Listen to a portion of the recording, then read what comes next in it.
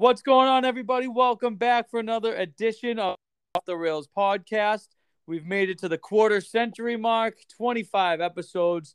Here we are, Anthony Verasso with you and I can't say the great state because I used to say that for Maine. I don't know. I could just say like the rural state. The blazing hot state of North Dakota because every freaking day I swear I've been here. It's been in the 90s. But nonetheless, I love it here. Joined as always by I don't know what to call him this week, but my guy there, Mikey McCarthy. Mikey, what's up, bud? Yeah, how we doing? Just peachy. How's things with you? How was your week, man? Anything good? Pretty good. Had a pretty good Father's Day. It was a good weekend.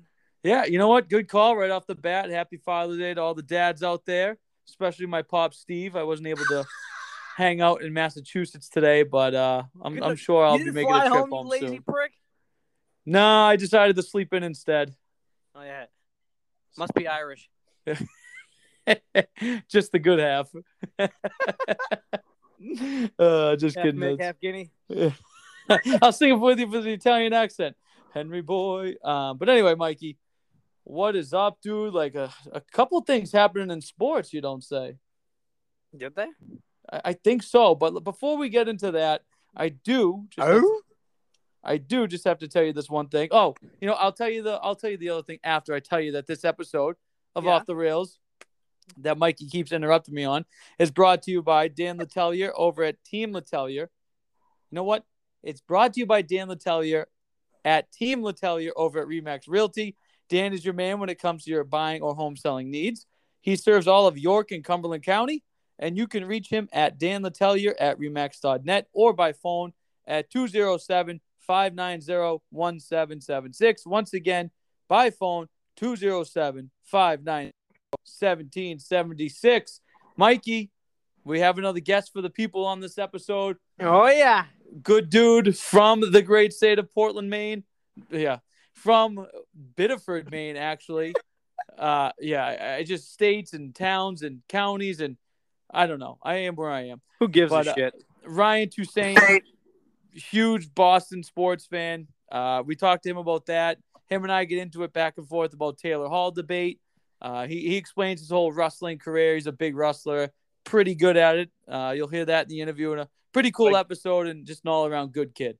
He likes balls in his face, too, on the mat there. Oh, my God. Anyway, Mikey. Well, it's kind of like you ever see Breakfast Club? Tights? Yeah. He's like, we really required uniform. He's like, tights? But Men in tights, baby. Yeah, you can go tell him. You can tell him that.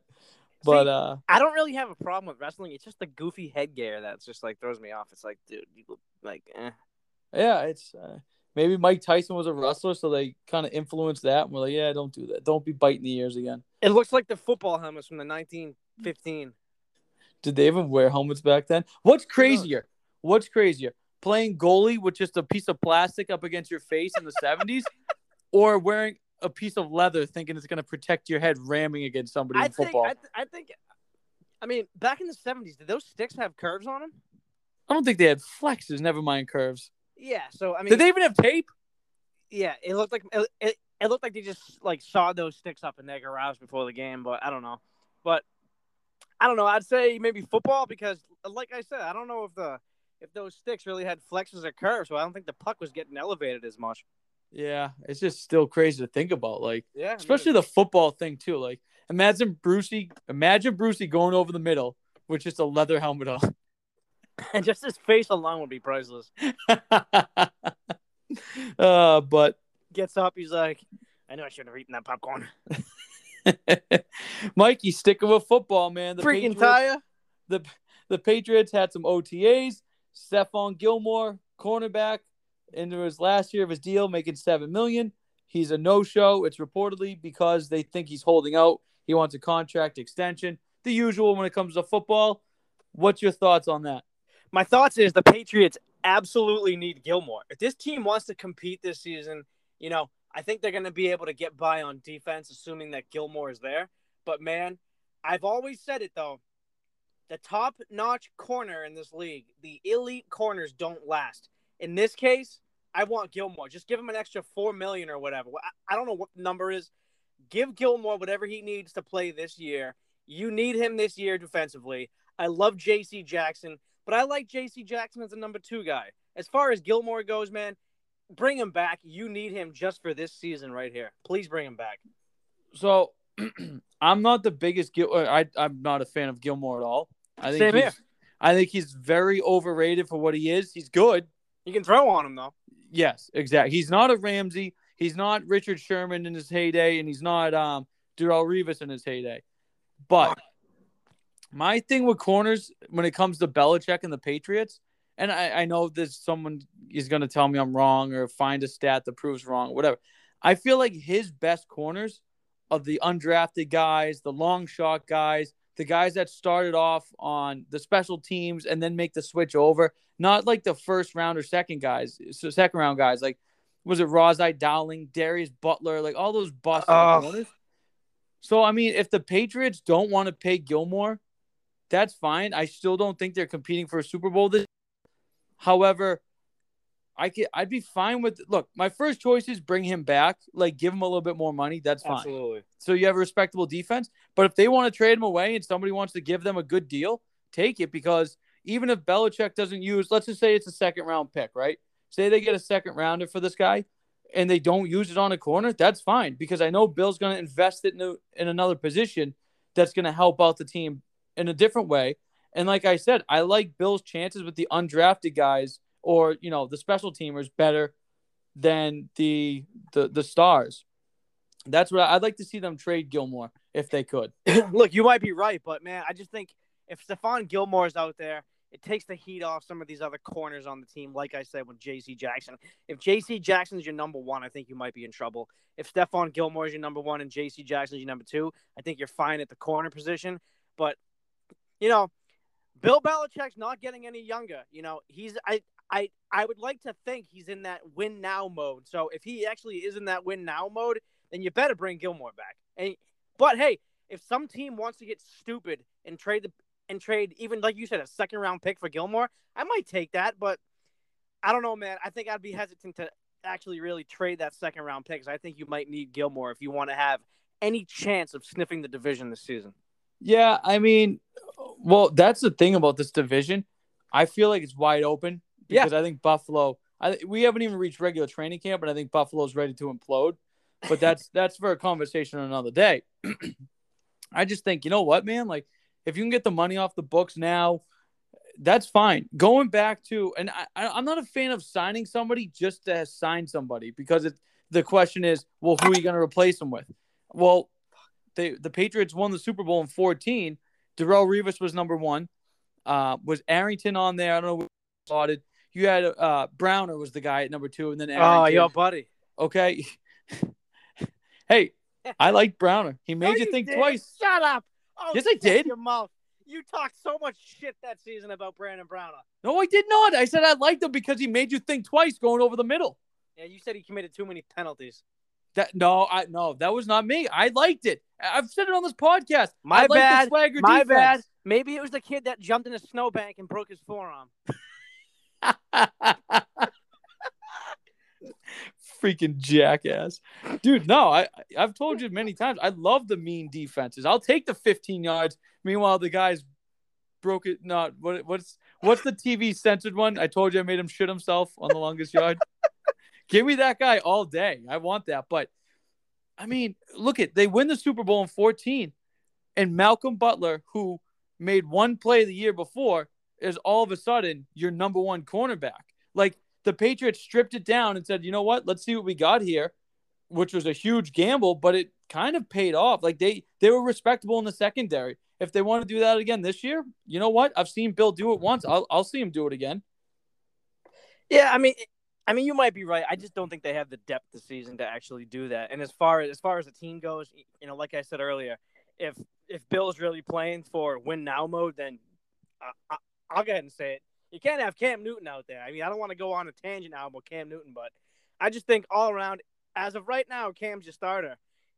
So in my opinion, you're going to need the defense. Back in that other season, you had Brady to bail you out at times. Now, you don't have a good enough offense really to bail you out. So I think you need that strong defense and that strong leadership to actually hold things together. But who knows? We'll see. Yeah, I mean, I'm with you on that. But so what's the point? You know what I'm saying? You're not gonna win a Super Bowl team, okay? And especially if you have to tax this defense, you might. So you're not. If you have to tax this defense so early on in the season, and especially the big factor too, there's an extra game to be played now. I just think I think deep down, Bill knows what he has, especially a quarterback. And I don't think he's stupid. He's going to be like, if somebody wants to overpay, let's do it. Yeah, if someone wants to overpay for a trade, I wouldn't hesitate either. But, oh, well, we'll see. Mikey, you have a thought on your boy Cam Newton? I keep saying it, though. It's like I'm repeating myself. It's like, are we done here? Can we just be done? Like, it's just the same week. It's the same. Okay. Oh, great. Cam Newton went out there and no pads and threw, I don't know, what was it, 15 of 20 and didn't have any picks. Great. Let's see him in a game. Let's see him in a game when there's actually rushers coming at him. There's actually a pass rush coming at him. I get so pissed off at these people who judge these players based off a camp outing. This or that. Oh, Cam had a bad day. Oh, but the next day after that, he bounced back and went 15 of 20. Well, guess what? I could go 15 of 20 sitting there with no pass rush either. It's just, it makes me sick that people who are just like writing for this team get some of them get off on the fact that Cam Newton had a good day the other day. Yeah, I mean, we even a broken clock is right twice a day. Jesus, dude, I'll go out there and just my freaking Montreal Canadiens Speedo and whip a football 10 yards and slants each time. I mean, it's not that hard. Is there a number 22 on the back? What? Is there a number 22 on the back? Yeah, I'm a 31 guy myself. I love Carey Price. Dude, like NBC, every time they show like the graphic of Carey Price, like it'll wipe and it'll have a headshot and it'll say Carey Price. It still has his long flowing hair. And I'm like, oh, oof. I need a cigarette after seeing it. That's for sure. I definitely miss my long hair at some points, but no, I mean, it's honestly not even worth like slamming my head against the wall about the whole Cam Newton thing because he's going to start. It is what it is. I said this. You got to pray for injury. No, I'm not an asshole like you. Okay, I'm an asshole. Fine. But if I said that, you'd be like, see, Philly sports fans, it's all you do. Pray for injuries. Exactly. Yeah. So, you're such a prick. It would. Be like, you guys are scumbags. How do you say something like that? Because I'm a hypocrite. I'm a self-proclaimed hypocrite, so I can say it. I don't know why, but I can't stop laughing and thinking about when you just said the injury thing.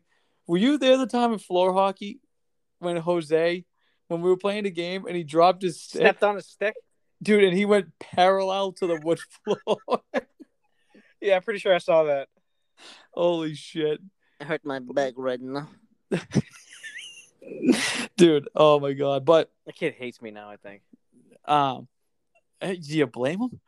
I mean, I just think Cam Newton's going to start, and I think by week, I don't know, 7, it'll be Mac Jones or the other kid there, Stidham. I hope Mac Jones is playing by the Brady game. I really do. Throw him in there. I'll see what he's got. Like, I don't think it's one of those things where it's like it damages his confidence if he goes against Brady because he's the previous guy that was here and had all the balls and glory, this and that. Because you know what? If Mac Jones goes out there and he plays well against that Buccaneers team, well then shit, I'm feeling a lot better about this team right off the bat. I mean, even if he goes out there and doesn't even win, but he competes. Right. He looks like he's ready to play. He wants to be in there and make some passes and whatnot. You know what? What if you get to lose? Throw the kid in there right away. Can I make a comparison without you like freaking out? Yeah, go ahead. If he comes out his first game, Mac Jones, and looks like Jimmy Garoppolo that game against the Cardinals, I'd be all happy for it. Yeah, absolutely. Yeah. I mean, I thought you were gonna go ahead and say like if he comes out and replaces whatever Cam and looks like Brady, I was gonna be like, oh God. But the Garoppolo thing, that's fine with me. He calls that audible at the line, slings a pass for a touchdown. Oh, that was sexy. Well, it was that, but he looked like he was in control of the game and the offense. And you know what? And up until that point, he was an unknown. The Patriots really didn't know what to expect out of him. And, so I would take that from Mac Jones. But let's see, if we have a ways to go. And I will admit, I'm getting a little sick of the whole Cam Newton shit on social media through the Patriots. Like, there was a post the other day. He's out there dancing and skipping around. It's like, buddy. Yeah, and the next day he's sitting by himself pouting. Yeah. There's a couple good media people that'll tell you that, but like, dude, you're literally throwing to nobody. Exactly. And you're not wearing any padding. Like, just relax. It's a whole bunch of skip to my loo type of bullshit. No, And but like how he's always been. Yeah, there's also those reports about Mac Jones looking good. I'm not going to give Mac Jones that credit just yet because, like, if I'm not going to give Cam credit, I can't give Mac Jones credit. So it's like I'm ready for the preseason. I want to see what preseason looks like with Mac Jones. I just want to see how up to speed the kid really is. Because all the reports say he looks pretty good. His head is in the offense. Like, he knows what to do. He's all about that pre-snap nonsense or what. I mean, I call it nonsense. It's really not. But, let's see. I'm just ready. I've heard enough. I want to see what it looks like in preseason. Yeah, I mean, I'm not going to judge a guy throwing in a T-shirt and shorts. I'm not going to judge a guy in training camp. I'm not going to judge a guy in preseason. I'll judge him when he comes in the regular season. I mean, that's just how I am. Remember the Patriots had this receiver a couple years ago, Austin Carr, in the preseason. He was doing so great. And yeah, where is he? Barely making the practice squad in New Orleans. So it's like, when you get into the real Sunday in September, then we'll talk. Yeah, exactly. Yeah, exactly. Mikey, the Celtics made a move over the last week. I think it was what was it, Friday? I don't know. One of those days. They trade Kemba Walker and the 16th overall pick in this year's upcoming draft to the Oklahoma City Thunder. They get back a couple of other players as well, but most notably Al Horford. If you don't mind, Mikey, I'm going to take the floor first on this one. Go. I think Horford's here for two reasons. I think he's going to try to mentor, you get that culture back in the locker room like they used to have. And I wouldn't be surprised if he wraps up his playing career kind of early and does something like that and takes a role in the offices for the Celtics. Very good. My first thought of the trade was, well, I think Horford kind of, sort of brings that locker room back together where it's like, we need a leader, this and that. And I think Al Horford's a great leader. He's a great basketball dad for that team. Put it that way. Yeah.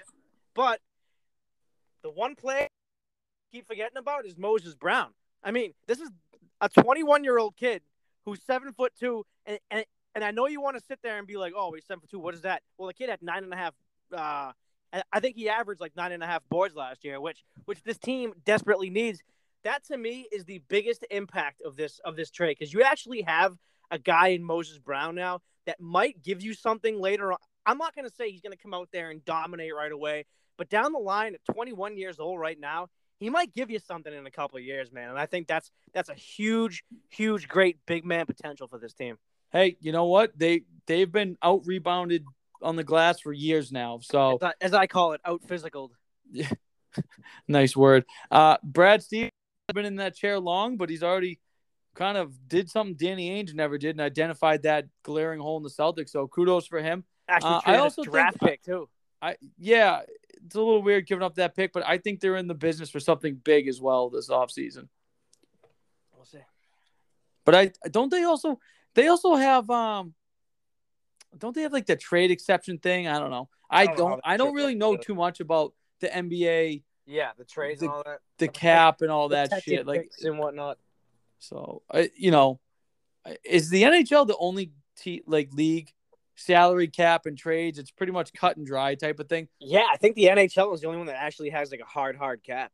But like you just know, like I don't know. There's no incentives and deals like football. It's you can sign a guy for 5 years at $95 million, but if it's only $30 million guaranteed, that's all the guy's gonna make. Like, you know what I'm saying? Like, I think hockey's like the only sport and league that is pretty much cut and dry and makes it so much easier to talk about. That's for sure. I mean, you think about. You think hockey has a hard cap, and then you see what the Lightning do. But hey, oh my god, shut up! No, they found a loophole. I'll give them credit because why do you want to punish a team for drafting well? If the Bruins could do it, I'd want them to do it too. Absolutely. Mikey, the freaking Bucks, man, from Milwaukee, They come back and upset the heavily favored Brooklyn Nets. What are New York basketball fans going to do now? Who are they supposed to root for? I think the Liberty are still playing. The Bucks come back to win in 7 games. Last Saturday night, thriller in overtime, they win it in Brooklyn nonetheless. Wow. What do you think? I mean, you mentioned the Liberty a second ago. Man, They had the #1 pick a couple of years ago, and they took Sabrina Ionescu from Oregon. She's a real cutie. But my first reaction is I think Kyrie Irving should walk the Brooklyn Bridge and think about jumping. Oh, God. this is great, dude. This is absolutely great. You built your team. You studied this team for years at the All-Star break. Oh, we got 2 max slots, man. You build up your team with KD, with James Harden and Kyrie, the big 3 in Brooklyn, and you go out in the second round. You frauds. You're the Boston Bruins of the NBA. You had all this hype going into the playoffs, this and that. You got the team this year, baby, and guess what? You went out to a Milwaukee Bucks team who, in my opinion, I think Antetokounmpo was a little overrated this year. I'm not saying he's an overrated player. This year, I think he's a little bit down compared to previous seasons. You had it all, man. Brooklyn had it lined up. You walked through, you cakewalked the Celtics, the Bucks. I think they outmatched the Bucks. I mean, in terms of talent and overall talent, you had more talent than the Milwaukee Bucks. Come on. There's no excuse for Brooklyn, and it makes me smile, and I will sleep well for the rest of the basketball season, knowing that Kyrie Irving and his idiotness is out of the playoffs. So, dude, I just cannot believe that they have 3, I don't know, borderline Hall of Famers. Superstars. Yeah, but, you could make the case Durant's going to go to the Hall of Fame. Most likely Harden. Will Kyrie, I don't know. Who cares? You're in a 3-2 series lead. Yeah, you drop Game 6 on the road, but you're home for Game 7, and you lose. Tough look for Brooklyn. Absolutely all around. The future of that team is shit because they have, no draft picks coming up because they traded them all away. But isn't it great to see? I don't know. There's just something about James Harden and basketball that just freaking pisses me off. I like Kevin James Durant. Harden. I don't know why I like Durant, but I do. Even though I thought he was a weasel for going to the Warriors. Kyrie's just annoying to me. I just don't like that he thinks he's higher above people. Yeah. But I mean, dude, it's pretty freaking funny seeing Brooklyn just lose like that. Absolutely, man. But what I wanted to mention is Brooklyn built this super team, right? Yep. We've seen teams build these super teams, and I'm taking the Warriors out of it because they drafted Curry, they drafted the other guy there, Klay Thompson. Klay Thompson, yeah, those guys were drafted. LeBron, yeah, great point. Yeah, I forgot about Green. LeBron started this whole super team thing, right? He goes to Miami, he gets Bosh, and he's got Wade, right? So they go down there, and then they win 2 titles. Then he goes back to Cleveland, builds a super team there with who they had Kyrie. They get LeBron back, and then they trade for Kevin Love. They win a title there. And then he goes to L.A., and now, granted, it was only 2/3 of a super team with him and Anthony Davis. But it's the injuries. They win a title there. I get it. He's stacking his teams, LeBron. But when do we give LeBron credit? Because you can build these teams up, but you still got to go out and win championships. And LeBron's done that now a couple of times. I mean, that's a good point. I never really actually thought of that. I mean, there's been countless amount of super teams, but, for the most part, they usually do pretty well. I mean, I think this season's one exception, although there really is no excuse for Brooklyn because you mentioned LeBron. I just think when you have the top 2 players in the world, Anthony Davis and LeBron, there's really no excuse. And you had LeBron come out and say, "See, look at all these injuries. This is what I'm talking about. This is why the season's going too late, man." Shut up. You know what? You're LeBron. You basically run the Players Association. If you wanted to, you could have had. The whole thing pisses me off. I mean, as far as LeBron going out there and taking it, fine, I'll give you that. He's the best player in the world. I won't argue that. But, man, I'm just sick of the whole excuse thing from LeBron. You had Anthony Davis. You went out first round. Take your L and go home. Stop making excuses. No, I mean, I'm with you. But I just want to see what the hell are you doing? You ever seen Home Improvement? Not really. I never really got into that show. Oh, well, that's the noise they make at the end of the theme song. Nah. That's the one where the guy never shows his face over. Yeah, the guy fence, on the right? other side of the fence. Yeah, with the hat on. Stupid show. Never got into it. I didn't really get into it either. It was on the other night at 3 a.m. when I woke up to take a poop. But I'll leave it at that. Who does that at 3 a.m? I woke up, dude. If I didn't wake up, I would have shit the bed. Oh God! Do you ever see that episode of Always Sunny? Who pooped the bed? No. Oh my God, dude! I'll have to send you the YouTube clip. I only watched. There's a scene. No. There's a scene on there. I laughed like I was crying so hard. Like it was so goddamn funny. I'll send it to you when you'll know exactly what I'm talking about. I only watch funny shows, so. Oh, good one. But you know what? Thinking of it now, yeah, LeBron's the one that really got it started, the whole super team thing. But I guess you could say the Celtics really kicked it off in 2008. I mean, I don't really call that a super team because in my opinion, though, Celtics did it the right way. They already had Pierce. They traded that. What was it? The second or third overall pick or whatever for Ray Allen. Fifth overall pick. Fifth overall, whatever. And then they traded basically half their team for Garnett. It's not like they had all these guys come. You know what? In February at the All-Star break, let's have a huddle at my hotel room and we'll talk about where we're going. It was no one really knew shit with the Celtics. They all just got like traded there at once. And don't forget too. Danny Ainge got some help. His buddy in Minnesota pretty much handed him Kevin Garnett. I mean, without him, that probably. I mean, does that trade happen? I don't know. It probably does, but it's something to consider. Who was that? Kevin McHale? Yes. Yeah. Okay. Who, by the way, you want to talk about funny shows? Kevin McHale was in a couple episodes of Cheers. Just saying. Oh. When they gotta count the bolts in the parquet floor there. Ah. No, you like stupid shows from the 90s. That's fine. And then Malcolm in the Middle, baby.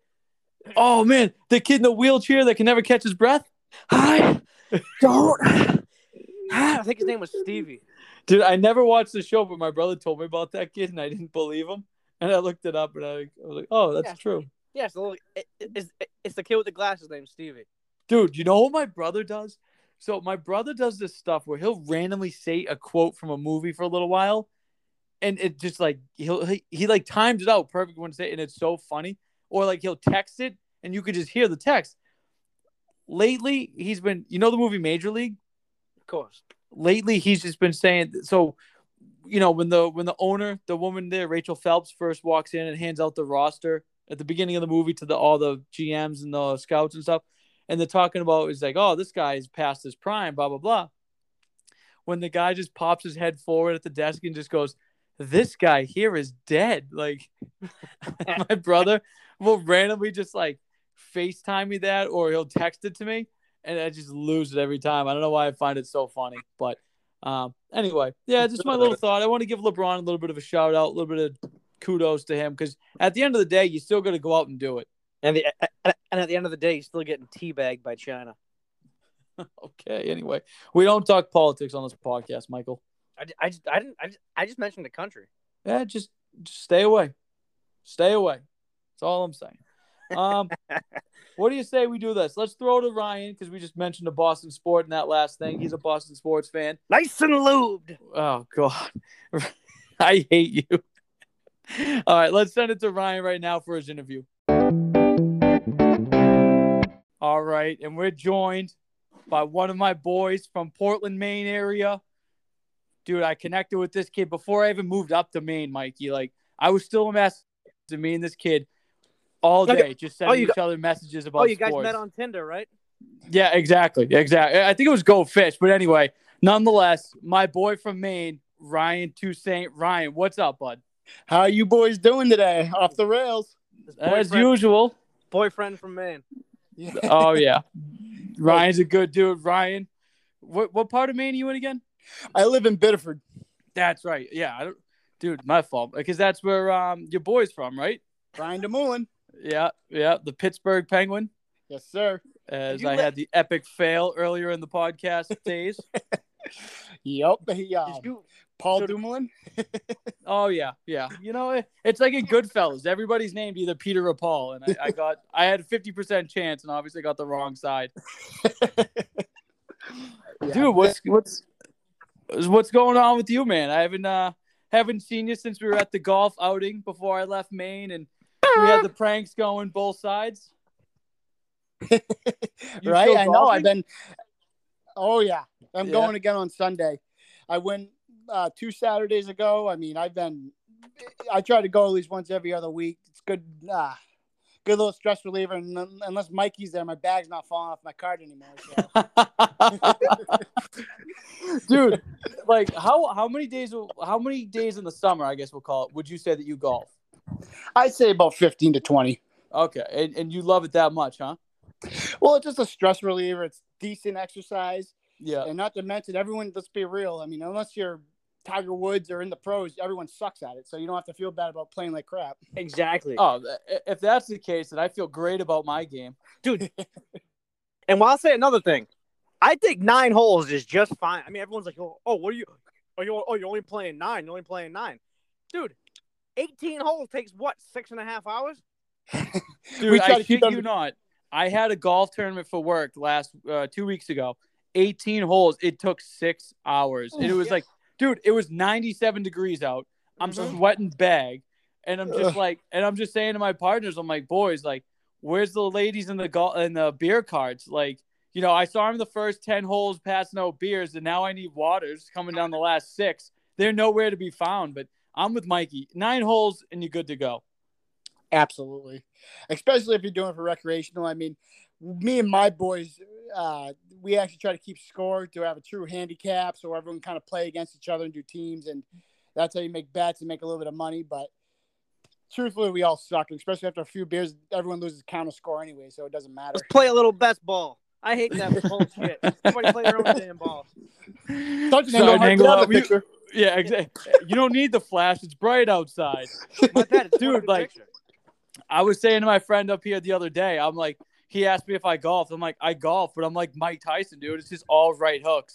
And I thought that was a pretty good line, but I'm trash, man. All I do is try to quote Entourage when I'm out on the golf course. Like, I had the caption last week. I'm like, what is this? Custom? Mine's off the rack. And shout out Johnny Drama right there. But Ryan, a little bit before we get into what we want to talk about, you're big into wrestling. You went to college for it. Why don't you explain how you started wrestling, you went up with it, and, you know, your college days? Absolutely. So I actually, believe it or not, most kids start at 4 or 5 years old. I actually started at 10. And it was kind of out of the blue. I was at the principal's office, and nothing. I wasn't a bad kid or none, but got into a little scrap, and all of a sudden, Coach Gaudet, he was the high school wrestling coach at Biddeford, was dropping off sign-up sheets back then. I was in 4th grade, and he came out and he looked at me. He says, "You're a Toussaint, aren't you?" I says, "Yeah." And he goes, "I'll see you at practice in a couple weeks." And I was like, "No, you won't. I don't even know what the hell I don't even type of deal." He's just like, "You want to bet?" I was like, "Yeah." And turns out he was good friends with my dad, and one phone call, and I was there. And he's like, "Remember that bet you made with me? You owe me now." So sure enough, I got into it. So you were a little wise prick from the start, huh? I was all worked up. I just got into a little scrap on the playground, and freaking, I was the principal's office. I was all worked up, so I was already in a bad mood. But typically, no. I mean, I'm usually pretty easygoing, unless Jeff Ball's trying to rattle my cage. So, hey, what happened? The kid wouldn't give you a snack pack, so you decided to wail on him? Even better. I was playing first base in kickball, and I got him out, and he tried to like bull rush me off the bag, and I was a little kid, and he did just that, and I got up and clocked him right in his face, and then it turned into a scrap, and then all of a sudden it was like I didn't get in any trouble, and I was like claim self-defense. I was also like 50 pounds. So. But you were always quick to say you were sorry.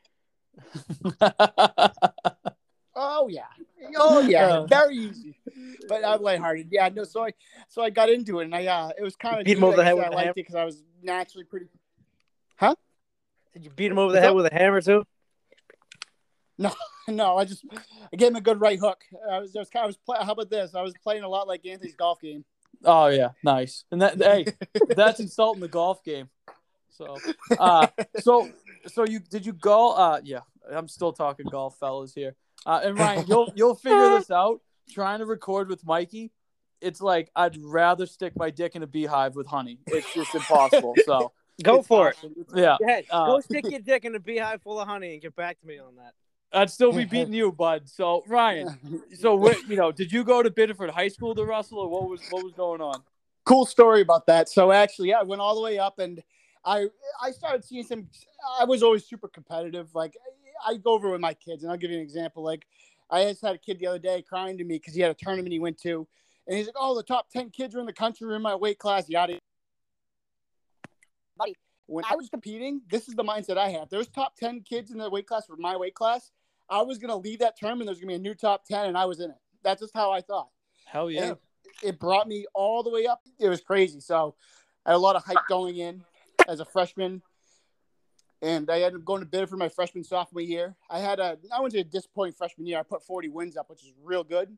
But I had a real tough weight class, qualified for state, so that was big. But after that, it was kind of like a wake-up call because, like I said, as a freshman, I thought I was all that. I had 2 years undefeated. I was like, no one's going to touch me. And so worked my butt off that following summer, and I made the state finals the next year. Not a big deal, huh? Nice little way for you to go. Yep, that was a big jump, so I was pumped about that. I don't want to get too much into detail about how the wrestling works and the results and stuff, but basically, after that, I always wanted to go to New England and see how I was in New England because, as you know, Maine's one state. Anthony, you were there. Not a whole lot of population outside of Portland and southern Maine, to be honest. No, not a lot. It's just like I want to. That's just a small sample size. If I'm the top 2 in this state, where am I everywhere else? So that was my mindset. Sure enough, after my sophomore year, though, it was this is where things kind of got tricky. I went to a wrestling camp. Got talked to by a few college coaches. They really liked what they saw.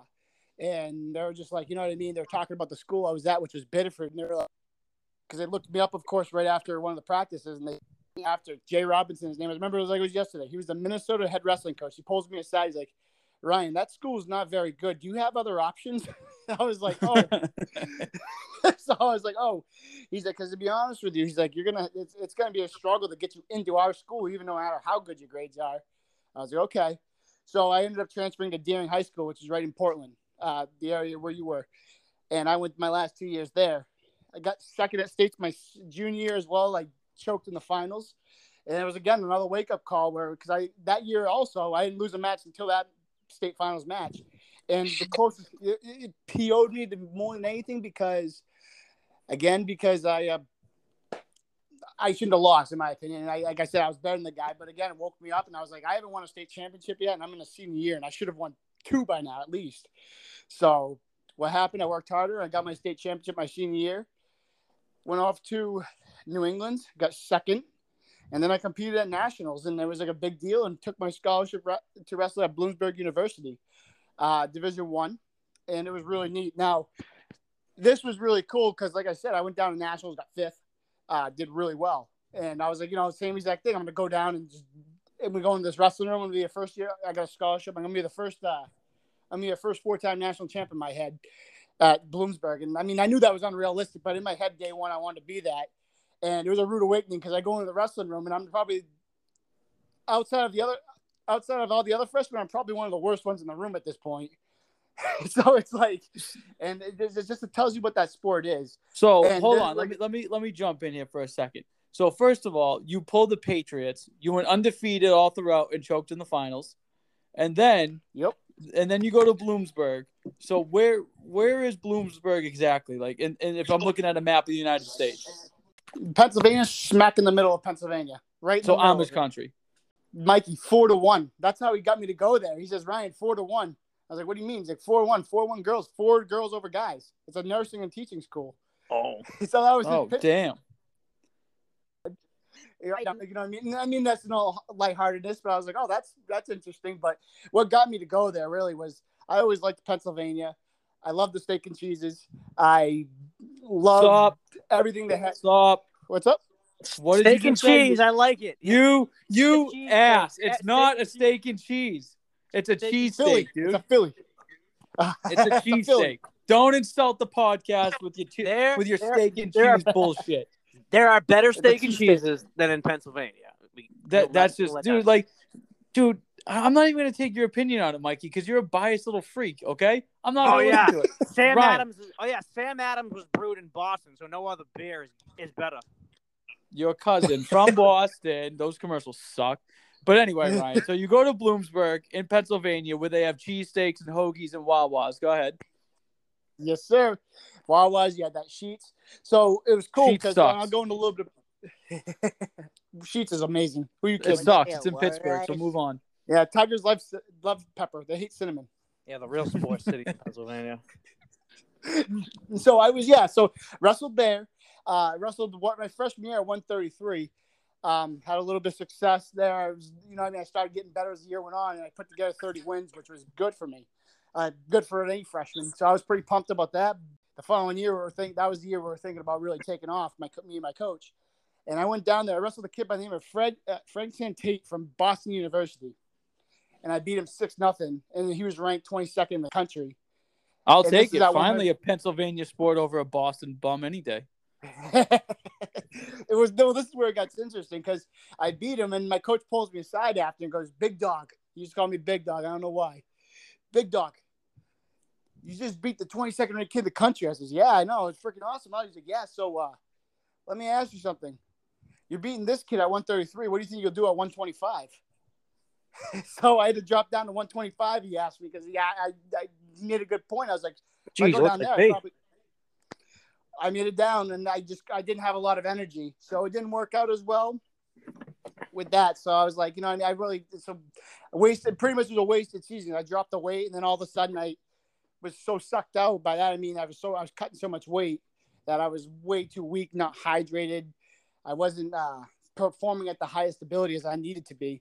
So basically, I had to get back up to 133, and I basically called it a wasted year because after that, they didn't put me back in the lineup because I was going back up in weight, and there was a kid, Nick Wilcox, who already established himself as a national qualifier. So it is what it is. Like I said, it's not to cut you off. It's almost like this whole thing with like people going vegan with their diets and stuff. Like, yeah, you're gonna look skinny and all this stuff, but like you really don't have a lot of strength to you, and you just don't look filled out.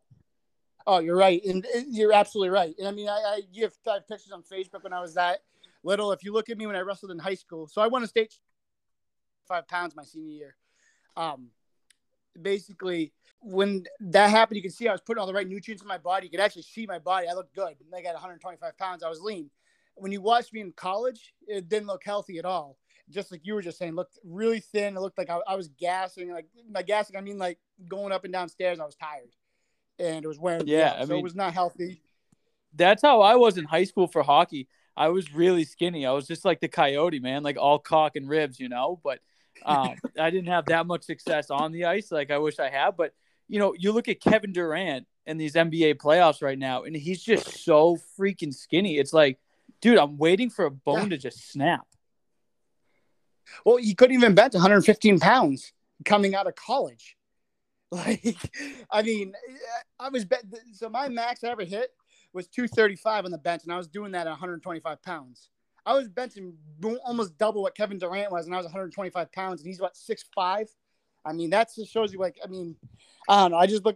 He's a bad example. Like, 6'11". Yeah. I don't know. He's just. But the man can shoot a basketball. I'll give him that. Oh, yeah, and dunk it and do all kinds of crazy shit. Yeah, a little bit of the rabbit ears. You can't add 2 + 2, though. Dude, that's Floyd Mayweather. But anyway, Ryan. So Ryan, big Boston sports fan. Yes, sir. All right, let's get your feeling. How do you, with the Celtics? They make the moves. They get bounced by the Brooklyn Nets in the first round this year. Danny Ainge leaves. Brad Stevens goes to the front office. What do you think about that? So it's funny you ask because that's a big. I don't know if you saw me posting about it. It was a big thing for me, and I'll tell you what. As a big Boston sports fan, like it. And I'll tell you why I love it. And I'll tell you why. And it's because I love Danny Ainge. I would hate to see him go, but I think he burnt all the bridges with a lot of the execs. Like I had said to several people in my past, like, hey, look, he was trying to trade hurt players. I mean, every trade he was in, just about he always won. And I think GMs got sick of that. And it got to the point where he had to start trying to pull fast of people throwing in injured players like Kemba Walker and Isaiah Thomas just to make a decent deal. And I think at that point, when he's at that point now, he's already tarnished his reputation. No one's going to want to deal with him. And then to top it off, the reputation he had with Isaiah Thomas, I mean, the players all of a sudden didn't like him. So it's like people didn't want to come here. You need to change because otherwise, if you ain't going to get the athletes that want to go there, they're not going to be successful. And I mean, well, let me stop you right there because Boston has harsh winters. Mm-hmm. It's not the most easiest city to navigate through. No. So, you're not going to draw a lot of the big free agents like LA, like Miami. for some, they go to New York now because they can build a brand in the biggest media market. So Even Boston's Chicago- already a step behind. What? Said even Chicago's ahead of Boston. Yeah, I mean, again, it's all about market size with these players now. Yep. However, I do think, you and I discussed, Ryan, a lot in text. Ainge did try to deal injured players. The big thing that I heard talking to people was he wasn't so truthful with some of the medical records, and Correct. I'll just leave it at that. Correct. And I know, and I take your word on that because I think you would know, and I feel the same way. I don't doubt it because, I mean, we saw it happen with Isaiah Thomas, and he just did it again with Kemba. So it's like for anyone to be like, oh, that's not Danny. He didn't mean to do it. He's done it multiple times, and it was in a very short period of time. So I think he had to go. I love Danny. I think he's a tremendous GM, but I think he tarnished his reputation. And look, let's face it. Danny Ainge wants to win. He wants to get Banner 18. I think Danny Ainge would have traded – he would have traded his own dog to get the freaking next championship. I think all he wanted to do was get that next title. And, I mean, at the end of the day, I'd want my GM to do the same thing. But Absolutely. So what do you think? Who do you want to see to be the next head coach of the Celtics? Oh, I love it. So I was actually – I don't know if I sent you to – I sent all my buddies. I just saw a rumor yesterday about John Calipari wanted to test the market again in the NBA. He's the Kentucky head basketball coach. I would love that because I think players like him. And I think that – gives you a whole new. I think he's a type of coach that would put us in the direction that the Celtics need to go. I should say. Where it got to start in college basketball, right? What's up? Didn't he get a start at UMass, Mikey? Ooh, what's that? Didn't Calipari get a start at UMass? A start at UMass? Didn't he? That's where he started his college coaching career. I'm pretty sure because then there was a game against Temple. And the Temple coach stormed his press conference trying to fight Calipari. Oh, I thought you said did he start playing that? Yeah. Yeah, I think hold on, I can tell you. But I mean, Mikey's over there probably just blazing up for Christ's sakes. No, I don't. Way to listen, bud. He actually started his coaching career at Kansas. He was an assistant, and then he went to Pitt, and his first head coaching job was actually at UMass. Yeah, that's what I'm saying. I Very knew impressive. and then it was the thing with the Temple coach. But nonetheless, so you want to see Calipari. I saw some stuff with people saying Coach Krzyzewski there from Duke, he's going to retire after the season. I don't know. Some players want to see Jason Kidd, but who the hell knows? Yeah. So let's get to it, Ryan. Let's get to the main event here. Your Boston Bruins, you and Mikey, you guys have your Bruins thongs on right now. You both hate Tuukka. I was the one defending the guy up until Game 5 against the Islanders. They have a pretty good regular season. They get Taylor Hall at the deadline. They beat Washington like they stole something.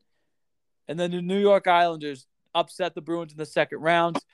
Before we get to the Taylor Hall stuff, how do you feel about the season your Bruins just had? I guess I would say a little disappointed, of course. I mean, they came out like a bat out of hell. I mean, overall, they made some adjustments to get to where they needed to be in the end, but they ended I think they they should have won that in my opinion, they could have easily won the last series against the Isles because, and we know about that. They went right through Washington. The momentum was going forward. they were, everyone here in Boston, you were here during that time. Everyone was all pumped up about it. And it's like everyone thinking they're going to win. And I did too. I didn't think that was going to be the team that would knock them off, especially after they received Taylor Hall, their record against the Islanders after. Before that, we couldn't beat them for whatever reason. I don't know what the heck was going on. But it came back and bit us in the butt in the end. And, the Islanders wanted it more. So I said they would beat the Caps in 5, just a little humble brag. But I also did say, Mikey can back me up, I said the only two teams that could beat the Bruins would be the Lightning and the Islanders because the Islanders have such a boring defensive style of play that it wins in the playoffs, and they have grinders that can grind you down. Where are you at? Mikey, do you agree with me or no? The Islanders played better as a team. Yes. Absolutely. So I'll go in on that too. 100%. And Mikey's the one tweeting it, not me. The number 40 that made the big saves was wearing blue and orange, not black and gold. Yep. 100%. 100%. So Taylor Hall gets acquired at the deadline by the Bruins. Don Sweeney basically stole him from Buffalo. Mikey, do you give Sweeney any credit for the steal? See, I said this last time. I absolutely don't because, the whole Taylor Hall thing, he had the no trade clause. All the rumors suggest he wanted to be here. So I guess Buffalo really didn't have a choice. So I don't give Sweeney any credit for that. No. See, I think Buffalo did have a choice. They could have stuck it to Taylor Hall. Like, they could have been like, all right, you're going to be like that? You can sit here and rot away the rest of the season with the rest of us. Mm-hmm. What does Buffalo care? Like, that he leaves as a free agent, who gives a shit? You want that money off your books anyway. And all they got was a second-round pick that's probably not going to turn into anything and something called Anders Bjork. So I still – that baffles me. When we asked Joe McDonald about it when we had him on the trade deadline special, I still don't get how you trade a top player like that in the division to a division rival and you don't get at least a first-round pick back. That Buffalo GM should be sent to, like, Siberia naked or something. But, yeah, exactly. It's true. It's kind of the same. It's kind of the same thing. I think it was your podcast you guys were talking about last week, where you guys talked about how it was Mikey. You said it. Patriots, for example, different sport, traded a second-round pick to get Mohamed Sanu, and then Atlanta just let go of Julio Jones for a second-round pick, and it's like, New England, what are you doing in that? You know what I mean? It's just, to me, it's kind of like the same thing when you make trades like they did for getting rid of a former MVP. I mean, come on, first-round pick. You knew the Bruins were going to be back after that first-round pick anyways. Why not go for it? I mean, they're not going to get anything that's going to help the Bruins. I mean, the Islanders would, but I don't know. I mean, not the Islanders. The Buffalo would. Excuse me. Oh, the Sabres. Yeah. And, I mean, Buffalo had suitors, too. It wasn't like it was just the Bruins that wanted Taylor Hall. Even though the Islanders got Palmieri and Zajac, there were still rumors that Lou Lamoriello, the GM of the Islanders, still wanted Taylor Hall. So, he had the no movement clause, but the Buffalo still could have flexed their muscle a little bit more. Yep. But nonetheless, it's the Sabres. They suck, and they're probably going to trade Jack Eichel before the end of this interview. So, Bruins have a couple free agents coming up, unrestricted ones. David Krejci, Tuukka, Taylor Hall. All right, let's go to Mikey first because I can't hear his reaction to this. Do you bring Tuukka back even if it's on a team-friendly deal? Fuck no. Okay. If it's a team-friendly deal, then the players are going to want him in the net no matter what.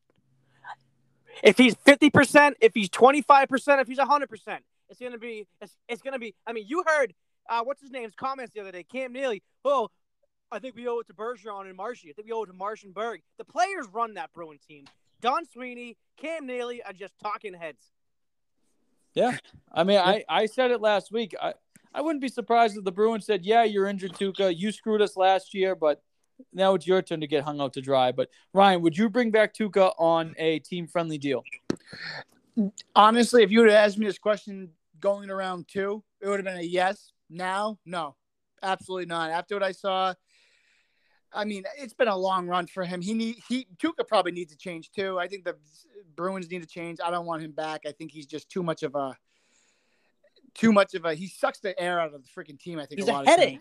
Yes, he sucked. Tell me if I'm wrong. I mean, the team. I mean, especially in playoffs. I mean, you go back to 2011 when Thomas was there and cracking skulls and playing with some energy. I don't think you get that from Tuukka. I mean, I know they're two different players, but I mean, sometimes you got to have some little fire in your belly. And I feel like when the push comes to shove, especially in recent years, Tuukka just doesn't have it. He packs up his freaking 10 folds. He just freaking, I mean, last year during COVID leaving and all that, the BS with that. And then this past year, I mean, I don't even know why they put him in the freaking net in Game 6. It makes no sense to me. I mean, so yeah, I say team-friendly deal. I'll pass. Bring back two. Yep. If you're getting paid $7+ million, I expect it in the playoffs. Yes, 100%. You got to go. That's what you're paid to do, right there. That's really what he was paid to win those games, and he miserably failed, in my opinion. So, all right, now does that go for forward and defenseman as well? Like getting paid the big bucks like that, you expect to step up in the playoffs, right? Can we all agree on that? Yeah, but yeah, okay. Dude, hold on before you go further. I think it's more on if you're paying them, and by paying them, I mean if you make that contract extension like they did with Tuukka once, you know what I mean? They signed him. So to an extent, yeah. I mean, I think a lot of times I think goalie is a little bit of a different position in hockey, and I'll explain. It's kind of like a pitcher in baseball, where you get those guys that kind of carry the load a lot of times, and everyone else kind of does their part. Stepping up, sure, but I mean, like, for example, and I know we're going to go into this a little bit, but Taylor Hall to me was to get them past the Islanders and get them to that next level.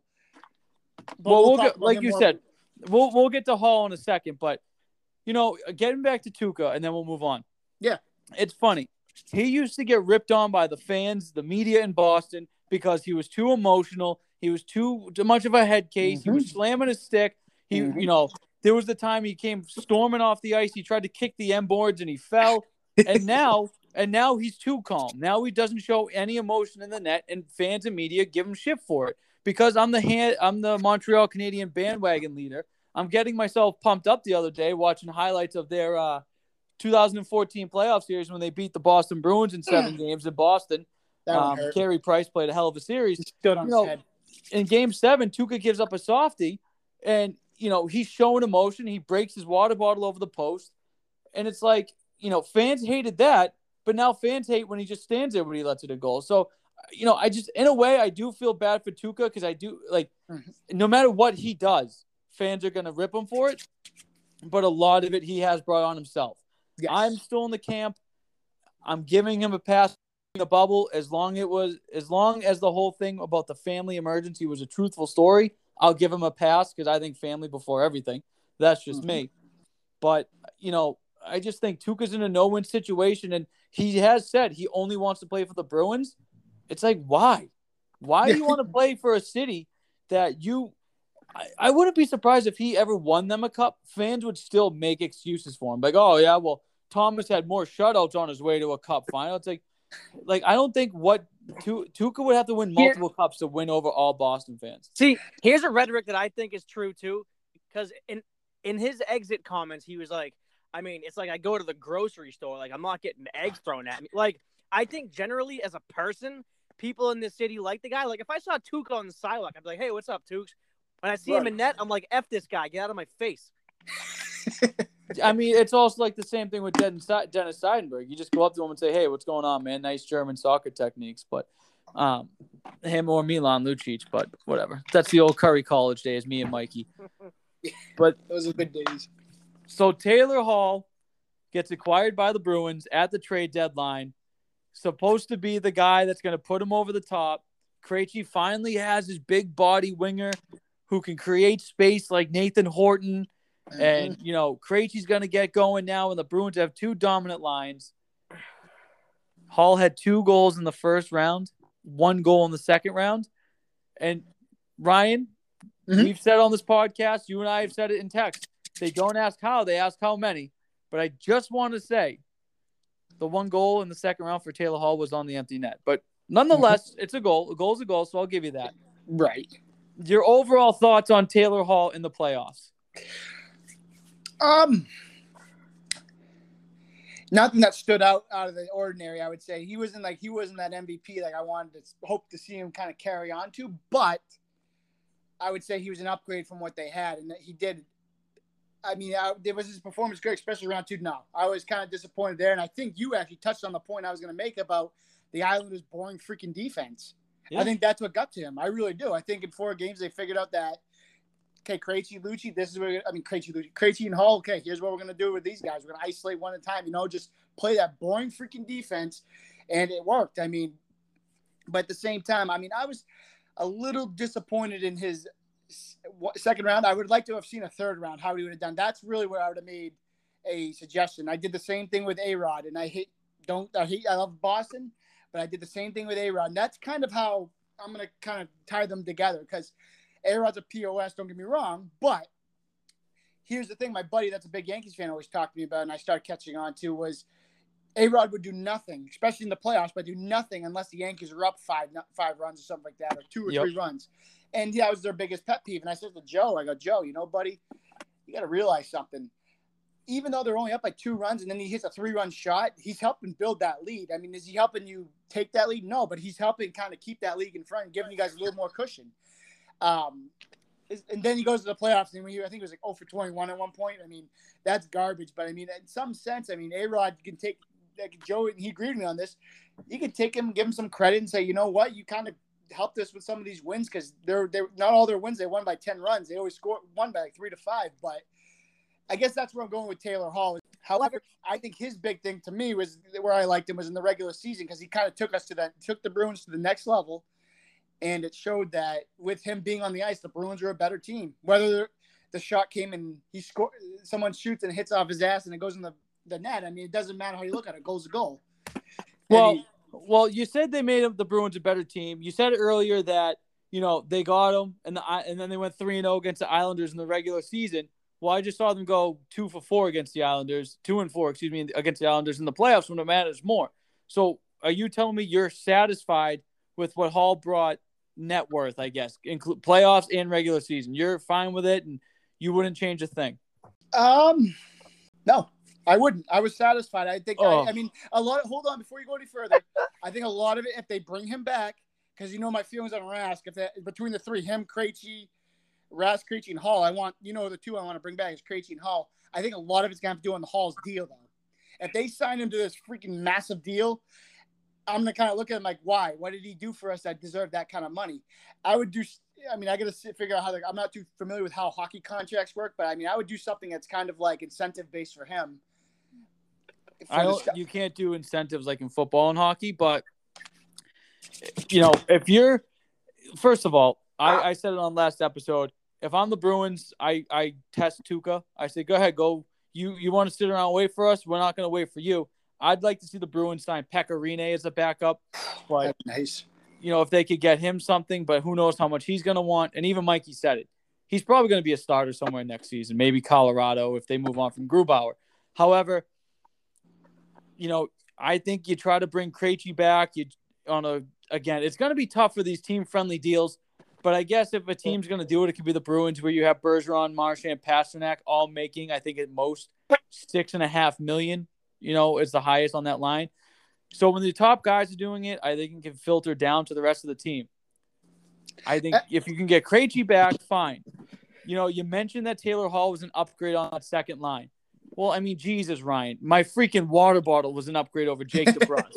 So let's not use that as our bar here. Fair enough. Okay, Mikey would be an upgrade on that second line. For Christ's sakes, Mikey, our defenseman that we're not going to say the name from Curry College floor hockey is an upgrade on that second line. I don't know. You'd have to get brand new ice, though, because it would be all chopped up. I wouldn't go that far. The face-off dot might score. But anyway, so you're telling me, if you're the Bruins, Ryan, would you have wanted Taylor Hall or Kyle Palmieri at the trade deadline? Oh, man. See, now this is kind of hard. Kyle Palm. Truthfully, the right answer, and the right answer is Kyle Palmieri.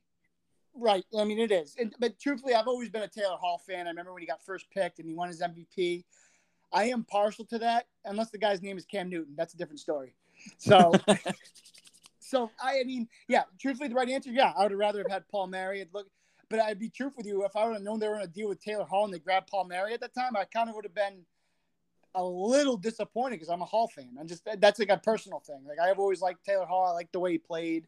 I loved when I remember watching when he was the first pick. I was like, that guy's going to be an MVP someday. And he's had one. He's had a few good seasons, but when he went to Buffalo, I don't know what the hell. He dogged it in Buffalo, and he'll probably be the first one to tell you. He didn't give a shit.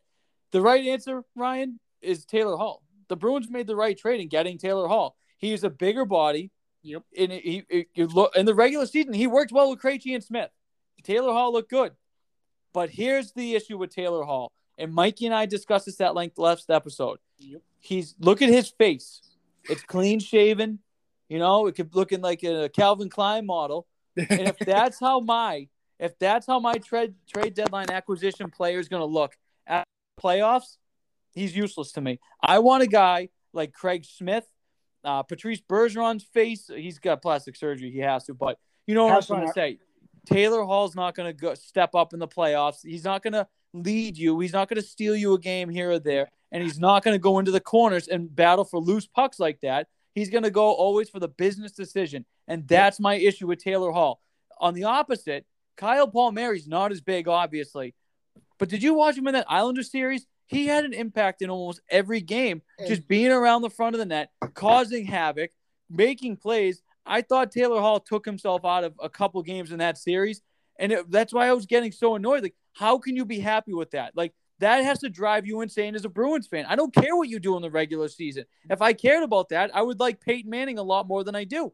I want to know what you're going to do in playoffs, and especially with you, both of you being Boston sports fans, you shouldn't even be happy making just the second round with all the success your team has had in the last 20 years. Oh, we both just said that. I mean, I think me and Mikey both just said we weren't satisfied with the playoffs and how it went. Round 2 is not good. You want to see them advance. Like I said, that's why I was really looking for round 3 with Hall, because then I could have really made an observation of like, okay, he's had 3 series now. I mean, what the hell's going on? Or, okay, he just had a bad one round 2. Now he's having his real good one in the third round. You know what I mean? Who knows? But yeah, you're right. And but Ryan, the first round against Washington tried to knock the Bruins out early. Physically, they just tried to hit him. And Washington wore themselves out. Yep. The Bruins tried to do the exact same thing to the Islanders, and they wore themselves out.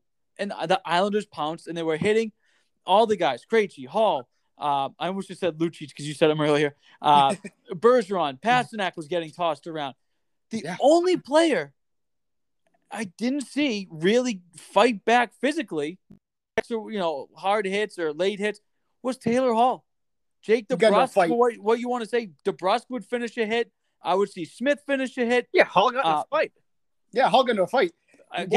Again, I said after I was talking about later on in that series. What was that fight? Game 3 or 4? It was game okay, 4. and by the way, who just said he won the fight? Because whatever you're smoking, give it to me. Because he did not win the fucking fight. He picked the fight with Mayfield. He was getting pumped with rights. He even had his arm out trying to call off the fucking fight and still lost the fight in 8 more right hands. I mean, I don't know what you have to see to realize that he lost the goddamn fight. Well, the guy fell down and oh my god! So all right, Ryan, if I beat the shit out of you and I'm throwing straight rights, I'm giving you 5-6 right uppercuts, and you're trying to wave me off here to stop the fight. But because I slip on a patch of ice, you won that fight. Anthony slips over Scuba Steve. What are you on right now? Like that? That's insane. Well, I guess the way I could look at it, because I'm a big MMA fan. It's not MMA though. But this is hockey. I know you're right. But they MMA to determine who wins fights, correct? So that's I don't care what they determine in MMA. I'm talking about the NHL. If you're using MMA judgment to win a hockey fight, then fuck using your fist, drop kick a guy with the skates on. Could you imagine seeing that, dude? Holy cow! No, but it's like he didn't win the fight. It's okay to say your favorite players don't win fights. Have you seen the fucking Flyers? Those guys, if they even did bother fighting, they get their ass beat anyway. But they're so pathetic they have glue on their hands with the gloves. But it's okay. Not every player you love is going to win a fight, except for maybe Kevin Miller. I think the Flyers are using Spite Attack instead. Yeah. Yeah, most likely. I mean, Jesus. That's awesome. I think the only Bruin in the last 20 years that has never lost a fight, it's got to be Kevin Miller, no? Seriously, I don't think I've ever seen that guy lose a fight. How about Sean Thornton? No, I saw him get shit pumped by John Scott one time, and that was kind of scary. That's what I never seen him, but he was a beast. I thought he was an enforcer. Say what you want about Thornton, he never backed down. He didn't care who you were. Right. And Terry O'Reilly. Oh yeah. Hey, Sean Thornton got more cups than O'Reilly by 2, but true. Hall didn't win the fight. I'm just gonna tell you, it's okay, Ryan. Again, Hall kicked his ass. Oh, shut the hell up over there. Because I can hear you with your fucking hands. That's not me. So, all right. So how much per year would you give Taylor Hall, Ryan, to bring him back? How many years would you go? How much million per year? Do you know what his current contract is now? 1 year, $8 million, but it's expired. Okay. So he has said he's not looking to make a huge ticket again like he has. He said he's made plenty of money in the NHL and he wants to win, and he hopefully has a good fit in Boston. Give him 6.5. So you want to pay him up? What is Marchand? I think Marchand's up there like that, right? Yeah, I think that's a fair deal. I mean, think about it. I mean, if you put their numbers together from the time he joined the Bruins, but him and Mark, they were pretty damn close. So I'd say anywhere from 5.5 to 6.5 million per year. I'd be happy with. If they get anything less than that, they steal him. And I wouldn't want to see them pay more than that. I don't want to see him getting more than 7. Well, first of all, you can't compare him to Brad Marchand because anytime I watched Marchand in the playoffs, he was either scoring a goal or setting one up, and it was so frustrating. Or pissing someone off. To the point, yeah, that too. Or missing down low. Mikey, you're going to, like, give me shit for this. I'm actually starting to like Brad Marchand. Oh, get the hell out of it, dude. No, it is. It's like, dude, like, what is wrong with me? Like, I hate this guy, and it's like, I think you're a Bruins fan again. Let's face it, because no, last week you said something about the Bruins game was pissing you off. That's how I know. That's how I know you're becoming a Bruins fan again. What? That I had it on? No, you said you were watching it, and I forget last week's episode again, but you were like, I remember sitting there and something pissed you off. I don't know, probably having to listen to you for an hour every Sunday. Oh. No, but like, all right, you don't pay Hall $6 million. If it's me, well, how many years did you say? I would give him. I said 3 at 15. I was thinking 3 too, and maybe do they do player options or team options? No. Okay, I would go 3, max 4. I'd go 4 years, $5.5 million per. I would try to steal him like that. He's already come out and said he's not trying to break the bank. And look, I think you can pitch it to him where if you take a little bit of a hit here on the money, we can bring Krejci back. We can have these 2 lines again with the perfection line, as that was stupidly named by a beat writer. And then you'll have Craig Smith on the second line, Hall, and Krejci, because I do think that could be an effective line until it's nut cutting time. Then you don't find Taylor Hall. But I just want to read a couple of stats here, fellas, if you don't mind. Is that okay with you both? Sure. Okay. Mikey, this is mostly aimed at you because last episode I had my pants down and I wasn't ready for the David Krejci question. So, okay, Mikey's in his car again. So let me just say this: Taylor Hall in 11 playoff games, 3 goals, 2 assists, 5 points, a -2. That's in the 2 series. Just in the Islanders series, 1 goal, 1 assist, 2 points, a -5. And what was Mikey McCarthy's rebuttal to that? I forget. Mikey, do you remember what you were saying? I was asking. I want to see what Krejci's stats were for that series. Oh, all right, I got those. Here they are right here. David Krejci. Let me just put on my reading glasses here. In 11 games played, 2 goals, 7 assists for 9 points, and was a +- of 0. 11. What was one of the what? He had 11 games played in the Islanders series? No, you jackass. I'm talking about all playoffs. Well, I'm talking about the Islanders series. I'm talking about all playoffs. Okay, well, we're talking about 2 different things then. Go ahead. No, we're talking about all playoffs here because No, we're talking about all playoffs because that's how we're measuring this. Okay, Krejci, and it's what I said to you about Taylor Hall. You can't get like even a secondary assist on some of these goals. You're getting power play time in these both series. How are you not getting more points? But okay, that's fine. And so you know what I did? You know what I did, fellas? I went back and I remembered the Bruins also acquired a pretty heavy winger, can create some space, be physical. Back in 2014, back when they choked against the Montreal Canadiens when they won the President's Trophy that year. Do you remember who that guy was? It wasn't Iginla, was it? It was Jerome Iginla himself. Okay. So now let's see. In 12 playoff games, Jerome Iginla had – who did they beat in the – Detroit in 5. That's right. In 12 playoff games, Iginla, 5 goals, 2 assists for 7 points, ± of 0. And do you know who I compared him to? Or excuse me, do you know who one of his line mates were? David Krejci? Mikey, do you remember? David Krejci. David Krejci, thank you. Yeah. In 12 games played, no goals, 4 assists for 4 points. It was a -3. Was a -3. So let me ask you, fellas, with David Krejci playing better this season in the playoffs, why did Taylor Hall not put up as many points as Iginla when David Krejci was doing nothing in the 2014 playoffs? Ryan, your answer? My Tuukka Rask played better. Oh, my God. So Tuukka Rask is going to determine if Taylor Hall scores. You asked us an answer. We gave you one. You're right. It is your answer. It's a funny one to me. Okay, I probably should have prepared myself a little better, but I'd like to see how many shots on net Taylor Hall took. Look it up on your own time, but he was a non-factor in that Islanders series. A non-factor. Disagree. I don't think saying he was. I watched the games. He's involved in the play. That's all I'm saying. After that fight, I didn't see him at all. I thought he was still involved in the puck. Yeah. No, his points will argue otherwise, but that's fine. You know who I did notice was Kyle Palmieri. Anyway, my point of the argument, fellas, and the stats was every round gets harder in the playoffs. Yeah, well, you need to step up. You need to get more out of your players. Taylor Hall, in the regular season, he's in 5th speed on the shifter. He's in 5th speed in the playoffs, and he doesn't shift up. And that's Taylor Hall in a nutshell. He'll look great in the regular season, but that's it. That's all. I hope, like I said, I would have been really more impressed with the third series. Like I said, if they got there, I think that would have really made my decision making. I mean, well, if he would have stepped up in this series and fought through adversity, they would have maybe made it to the third round. You're right. I don't think Taylor Hall is the reason why you're not playing Tampa right now, though. Okay. That's what I was saying too, Mike. Besides the fact that either your coach has Tuukka out of the net, or the fact that the team decided to hang Tuukka out to dry. Well, they had no D. That's a big part of it whatsoever. What? Their defense absolutely blew.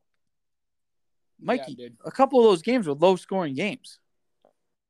And I still think the defense couldn't cycle the puck out of their own end, and the puck was getting caught up time after time. You realize some of that was on the forwards too. You realize the Bruins have arguably the best defensive forward to ever play the game. So that's automatically like an extra defenseman out there. And that guy is on the line that can score a goal whenever the hell they want. So I'm not taking that excuse from you. Okay, I'm just telling you. I mean, I don't want Matt Grzelcyk as my second number one pairman. No, I wouldn't either. I don't blame you on that one. But it is what it is. That's when you need. When Brandon Carlo was out there, I didn't like what I saw either. I thought. How many times do I have to hear in sports it's the next man up? How many times do I got to hear that in every goddamn sport? Yeah. And guess what? Yeah. And that's my point is that when it came to be next man up, they didn't to actually withstand the Islanders. But guess what? I saw Brad Marchand keep scoring. I saw David Pastrnak keep scoring. I saw Krejci and Bergeron keep scoring. Where's Taylor Hall? You can't. It's supposed to be the whole team stepping up in the playoffs to carry the team, and especially when you're a heavily favored Bruins team like that. I think if Mikey's probably going to agree with me on this. I think Zdeno Chara effect, not seeing him there, that's the defensive leadership we needed, and you didn't see it. And that's what Zdeno brought. And I think that was definitely a big factor. So when Mikey talked about the defense not just having it, I think that's where they didn't have any leadership, and that's what Zdeno brought. And that's really where I think could have changed things. Mikey can't say that. Mikey cannot say that about Zdeno Chara. I'm not going to sit here and say that if they had Zdeno Chara, the series would be different. Because remember that cocky little prick from Roslindale. Screenshots are a motherfucker, Mikey. And when I sent that tweet out, when you sent it after like game 3, no Chara, no Krug, no problem. Hey, they were probably not Krug. I was never a Krug guy, but I think Chara would have helped. No, I disagree. I'm telling you, Beauvillier, Barzal, they were working. Brock Nelson, they were working down low behind the goal line, behind the faceoff dots. And Chara can't keep up. He can't keep up anymore. He didn't need to. His size and his reach was so big it could have forced them out of the corners up the half wall more. Well, now you have wingers like Chris Wagner, Sean Corrali. But he's gonna get there first. I'm not so sure that Zdeno Chara had that pull anymore. I'm not so sure that guys would go, oh, shit, Chara's down here. Now I got to go to the outside. I'm not so sure that they think like that anymore. I saw Pastrnak get a little flustered in the first round series. Again, I'm not saying Chara has to catch the guys. I'm saying his size advantage would force the Islanders up the half wall more. Then that would allow the Bruins forwards to get attack better. Maybe. Look, I'm not saying he would have won you the series. I just think it would have looked a little bit better defensively for the Bruins. Me too. Yeah, it probably would have looked good. Yeah. But definitely. It will look a lot cleaner. All right, fellas. Well, we've gone pretty long here on this episode. I just got one more thing for Ryan. Okay. Yes, sir. I just want so back to the wrestling thing. So have you ever been in a situation where you're wrestling Oh and you God. go, "Oh my God, this guy's nuts. This guy's junk is right in my face," or vice versa, where it's I got my junk right in this guy's face, or I'm I gotta tell you grappling something. this guy from behind, and his ass is right up my face, like I'm about to give it to him from behind. Like, Well, have you ever been in a position where you're like, "What the hell am I doing? This just doesn't look right at all." Well, it's funny you asked that because just so you know, a couple things. I'm going to go on that topic. It was funny because my high school coach used to tell me that. He's like, if you're on the mat with the guy and you're on bottom, and I don't want you guys staying on bottom because I'm telling you guys like getting fucking, you know, I'll you can cut that part. Oh out yeah, too. let's keep it PG, fellas. Oh yeah, well, truthfully, to go on with it, that didn't bother me. Like, it's funny because it's funny you mentioned this. The first time I ever wore a singlet, I remember I thought it was the weirdest freaking thing ever because the first tournament I went to, I wrestled in shorts and a t-shirt. And then I remember it was my second tournament ever. I was 10 years old and I went 0-2. And I just remember like it was yesterday, just being like, it didn't even matter. You could have put me on the mat freaking naked. I was going to go out there and rip the guy's head off. Like, that's just my mindset. Like, I was nuts like that. So, no, I didn't. When the guy was on top, my coach used to tell me, like, you know what I mean?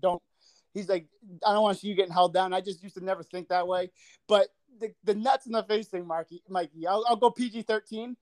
If my Facebook pictures hadn't been deleted, I had a picture that was perfect for you. Not this guy's nuts in my face, me with a figure four on the guy's head when I was ref calling a pin, and basically all the pictures that I was tagged in were deleted recently because the kid deleted his for assault Facebook reasons.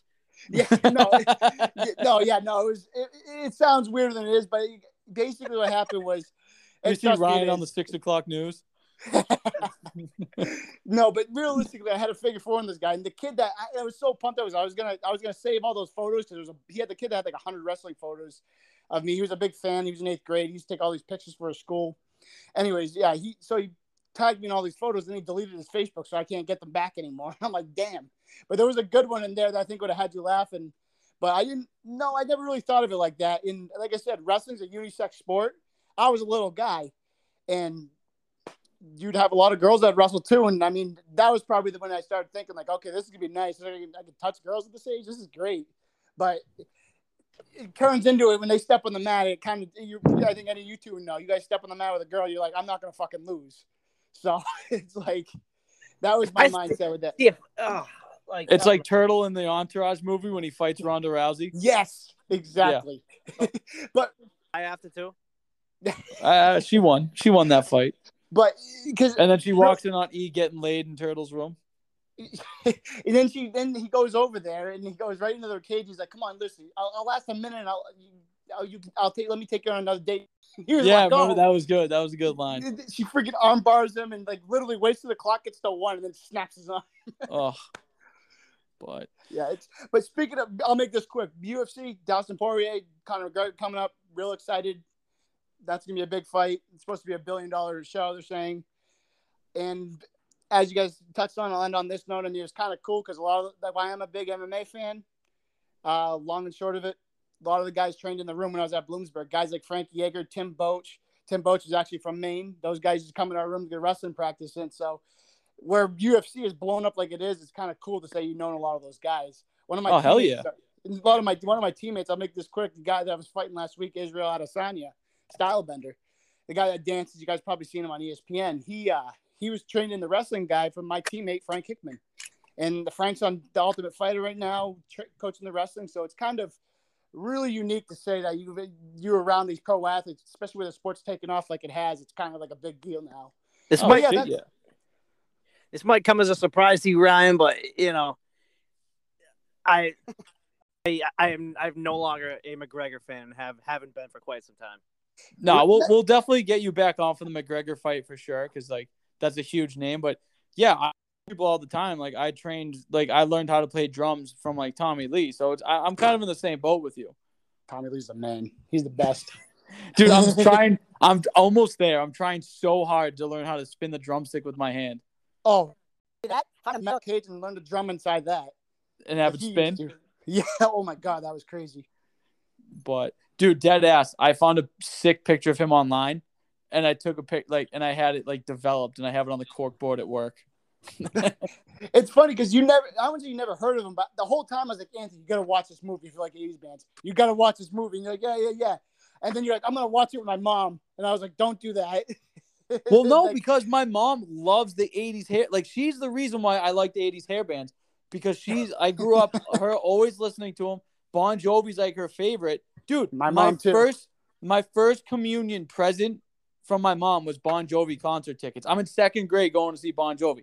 And so, I was home one weekend and we watched like these documentaries all day on this like IFC channel. It was like breaking up the band. It was Aerosmith, Cinderella, Poison, and Motley Crue.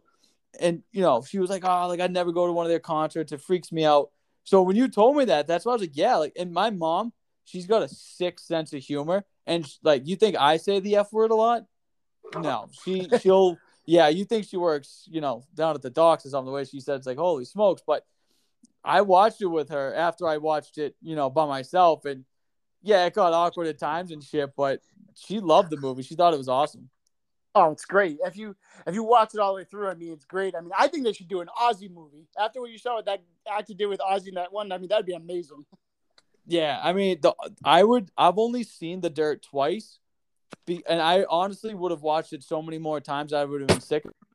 But the part where Vince's daughter, goes through what she goes through, both times I physically was shaking and crying so bad I just can't do it. But dude, you got to read the book. The book is like a lot better too. It's funny you say that because I was actually looking online. They have a couple websites you can actually get a few of the chapters on. So that's what I knew about. Remember, if you tell me about the burritos thing. Yes. It's like I heard of that. I was like, what were they thinking? Dude, Mikey, Motley Crue made fleshlights before they were a thing. I'm honestly not surprised. Surprised at all. But all right, boys. Ryan, thank you so much for coming on for episode 25 of the Off the Rails podcast. And like we said, we'll definitely have you back on for the McGregor fight, and pretty good rebuttals tonight about the Taylor Hall stuff. Good stuff. It was always. Thank you guys again for having me. You guys do a tremendous job as always, and hope to run into you guys again soon. And like I said, we'll touch base on the McGregor fight. Absolutely. Thanks, buddy. All right. Thanks, guys. See ya. Peace. See ya. All right. And just want to say a big thanks to Ryan Toussaint for coming on, talking to us about wrestling and his career with that. And, it was a little tough on him with the whole Bruins and Taylor to school, Mikey. But, facts don't lie. That's all. I mean, Taylor Hall did win that fight, though. I mean, who are you kidding? Oh, my God. I'm not. And I know you're trying to piss me off, and it's still working. Like, it's just, it's okay to admit your team doesn't do everything perfect. Jesus. Well, it's not. But anyway, it's also okay to admit your team cheats. No? No comment. Yeah. Speaking of cheating. Oh, God. Anyway. Let's see here. As Seth Curry just dinks one off the rim. Jesus. Is that score still close? Are they only down by 2 or something? Yeah. But I'm trying to, we're going to drop this later tonight. So I'm trying not to do the whole score thing and stuff. But yeah, the MLB cracking down on pitchers using foreign substances to tacky up the ball, make it stickier, blah, blah, blah. You've heard it all by now.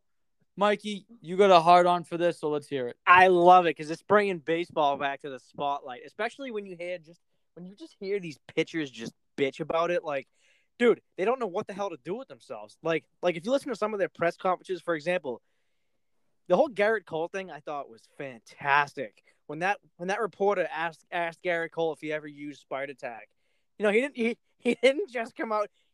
You've already lost the press conference when your first response isn't no when you answer something like that. He's just like he's stuttering. He's like, I would never, and he's like didn't know what to say. Well, it's like Brady. Great. It's like Brady and Deflategate, and they said, "Are you a cheater?" Just gonna say that. Yep. I was just gonna say that. Yeah. It was like he didn't know. It was like the guy basically said he was guilty without saying he was guilty. Sorry, a little premature on my part, kind of. No, but it happens to me here and there, It was just absolutely hilarious. And then you had the whole Tyler Glasnow stuff where he's like, I have to grip the ball a little harder. It's causing my arm to get a little painful. Oh, shut up. Oh, how long have you been pitching? If you can't throw a fastball straight in the big leagues without using a little freaking jizz or whatever, then my God, dude. My God, do you deserve to get absolutely lit up every single game? Go It out is. there. I can't even use sunscreen anymore without it being a problem. Shut up and go out there and throw the ball. Oh, this whole thing is great. These pitchers have to be the biggest babies in all of sports. Like, really? Absolutely. Really? Because you can't goo up a ball. You're going to whine and bitch and complain about it. Like, and all I can think of is Major League. Again, another reference there. Like, with the guy Eddie Harris when Charlie Sheen's like, "What's that shit on your chest?" And he's lubed Yeah. up with all these different substances. Like, Yeah. all these, like you said, Garrett Cole on the verge of tears the other day. Just shut the hell up. Go out there and throw the freaking ball, because there's going to be somebody that's going to make something new and disguise it in the pants or the hats or whatever. Like, It's just, man, it's crazy to me how it's just like when these guys were using it. You saw it this year, Anthony. There was what? It's June, but even into May, there was what, 6 no-hitters or whatever. That's just Yeah. absolutely, and everyone's going, what the hell's going on in Major League Baseball? And then, oh, what, a month later, all this comes out. It's like, well, no shit. It's like now you take that one little thing away, and these pitchers are giving up 8 bombs a night, and it's absolutely Hey, and I'll be the first to admit, I thought the better the pitching, the faster the game. I was at the game the other night. The Red Sox won 2-1, but hey, Evaldi was pitching. It was it was only like 8 hits. It was a nice, quick, easy game. And then now you take the Spider Attack away. It's back to the 4-hour games because guys are hitting 480-foot bombs again, and the pitchers have no command whatsoever. It's absolutely crazy what's going on with the sport. on the whole thing. Goo it up, baby. Goo it yeah. up. I want to see it, because I got 2 reasons why. One, if the hitters are going to go through the steroid era and, just load up on the meat and just smack the ball 100 yards over the fence, go for it. I like that then. I like it now that the pitchers are fighting back, tacking up the ball, doing whatever they can, do it up. And you know what? Let them pop roids again on the hitters. I don't give a shit if both sides are cheating. It's more entertaining. Baseball now sucks to watch, whether your team's playing or not. Yeah. Okay? Good. God. Good. Have these guys, going insane, firing the ball the way they do and all this shit. And then, how awesome would it be to see Garrett Cole tacking up a ball against Mark McGwire back in the day? Like, he's either going to smoke one way past the Big Mac sign in St. Louis, or Garrett Cole is going to spin him into the ground with such a curveball that his freaking red hairs are going to come off his face. Like, I want to see that, If one side's going to cheat, both sides cheat. I want to see it. It's better entertaining. Baseball sucks without a little bit of an edge anyway. I'm sorry. Go ahead. So another reason why I want to see it, let these pitchers continue to tack up the ball. When you're watching a baseball game and you get guys that are like, oh, that was a fastball, a curveball, a breaking pitch, a slider. When you're watching it on TV, even at games, you really can't appreciate without the slow-mo replay just how much the ball moves and it dips and it, goes left. Right. You really can't appreciate it, right? It's like watching hockey. It's tough to follow the puck. Well, now you're going to take away the substances, and you're really never going to be able to see the ball moving and really appreciate when you get a guy spinning pitches left and right. Granted, like I just said before, with the tacky, you really still couldn't see it, but you can break it down and just more. That's one of the things I was thinking about. It's just the way to really, get an appreciation for a pitcher and what they do. Wow, that was just embarrassing. I just watched a Sixer miss a wide open dunk. You can really see what they do and appreciate their talent. That's one thing I was thinking. See, it's funny. You mentioned the steroids. If you're gonna give the batters the steroids, I'm fine if the pitchers do it too. I'm not crazy about the tacky stuff. I mean, look, I would love to see a guy out there jacked on the mound again, like a Chapman throwing 105, and like you said, having Mark McGwire come up and hit a 540-foot bomb. I want to see that again. But I just feel like, as far as the tacky stuff goes, I just feel like it can kind of shake the whole element of the game up. Because I'm thinking now I'm starting to dig a little deeper, where I'm like, okay, well, if it's easier to throw a fastball with the goo on it, well then, does the caught stealing rate go up too? Like I'm curious. I haven't looked that up. I've thought about it, but I really haven't looked it up yet, and I will. But I wonder if the whole caught stealing rate has dropped significantly, because it might be harder for catchers to throw the ball to second now that they can't throw it straight with that goo on it anymore. So I don't know. Damn, that's a good point. I'm gonna keep an eye on that. Yeah, I like that. That's a good point. Shit, I wish I knew back in my pitching days you could goo up a ball. I would have been freaking on fire. Oh, semen, sun lotion, whatever. All those lonely Friday nights in Whitman, They could have benefited to your use. Meanwhile, in 8th grade, I'm rocking a full-out Austin Matthews mustache to classes. Like, what's up, ladies? Like, Jesus. But Mikey, yeah, I'm all for it. Do it up. The MLB's. If the MLB's just doing it, first of all, what is it now? If you get caught with it, it's a 25-game suspension with pay. That's nothing. I'd take that all day. Fine, I'll sit my ass out. Give me the paycheck. Nonetheless, who cares? Maybe the MLB is just trying to get some notoriety to their boring sport. My opinion, though, Anthony, I think Major League Baseball has known about this for a long time. But it just got to be so bad, and the players abused it so much that it was like, dude, you leave us no choice. I mean, everyone's throwing a freaking no-hitter. You have 6 dudes in the league throwing no-hitters. No one's heard any of their names before. The guy in the Orioles. Yeah, it's like it got to a point where it was like, dude, we have to break the news on something here because this is getting ridiculous. Yeah, exactly. These baseball pitchers did what the Patriots did. They stuck their tuchus in the league's face and said, "Ha, you're not going to do anything." And now that's what happens. Making this next one an effing balloon. Dorito dink. That always cracked me up, by the way.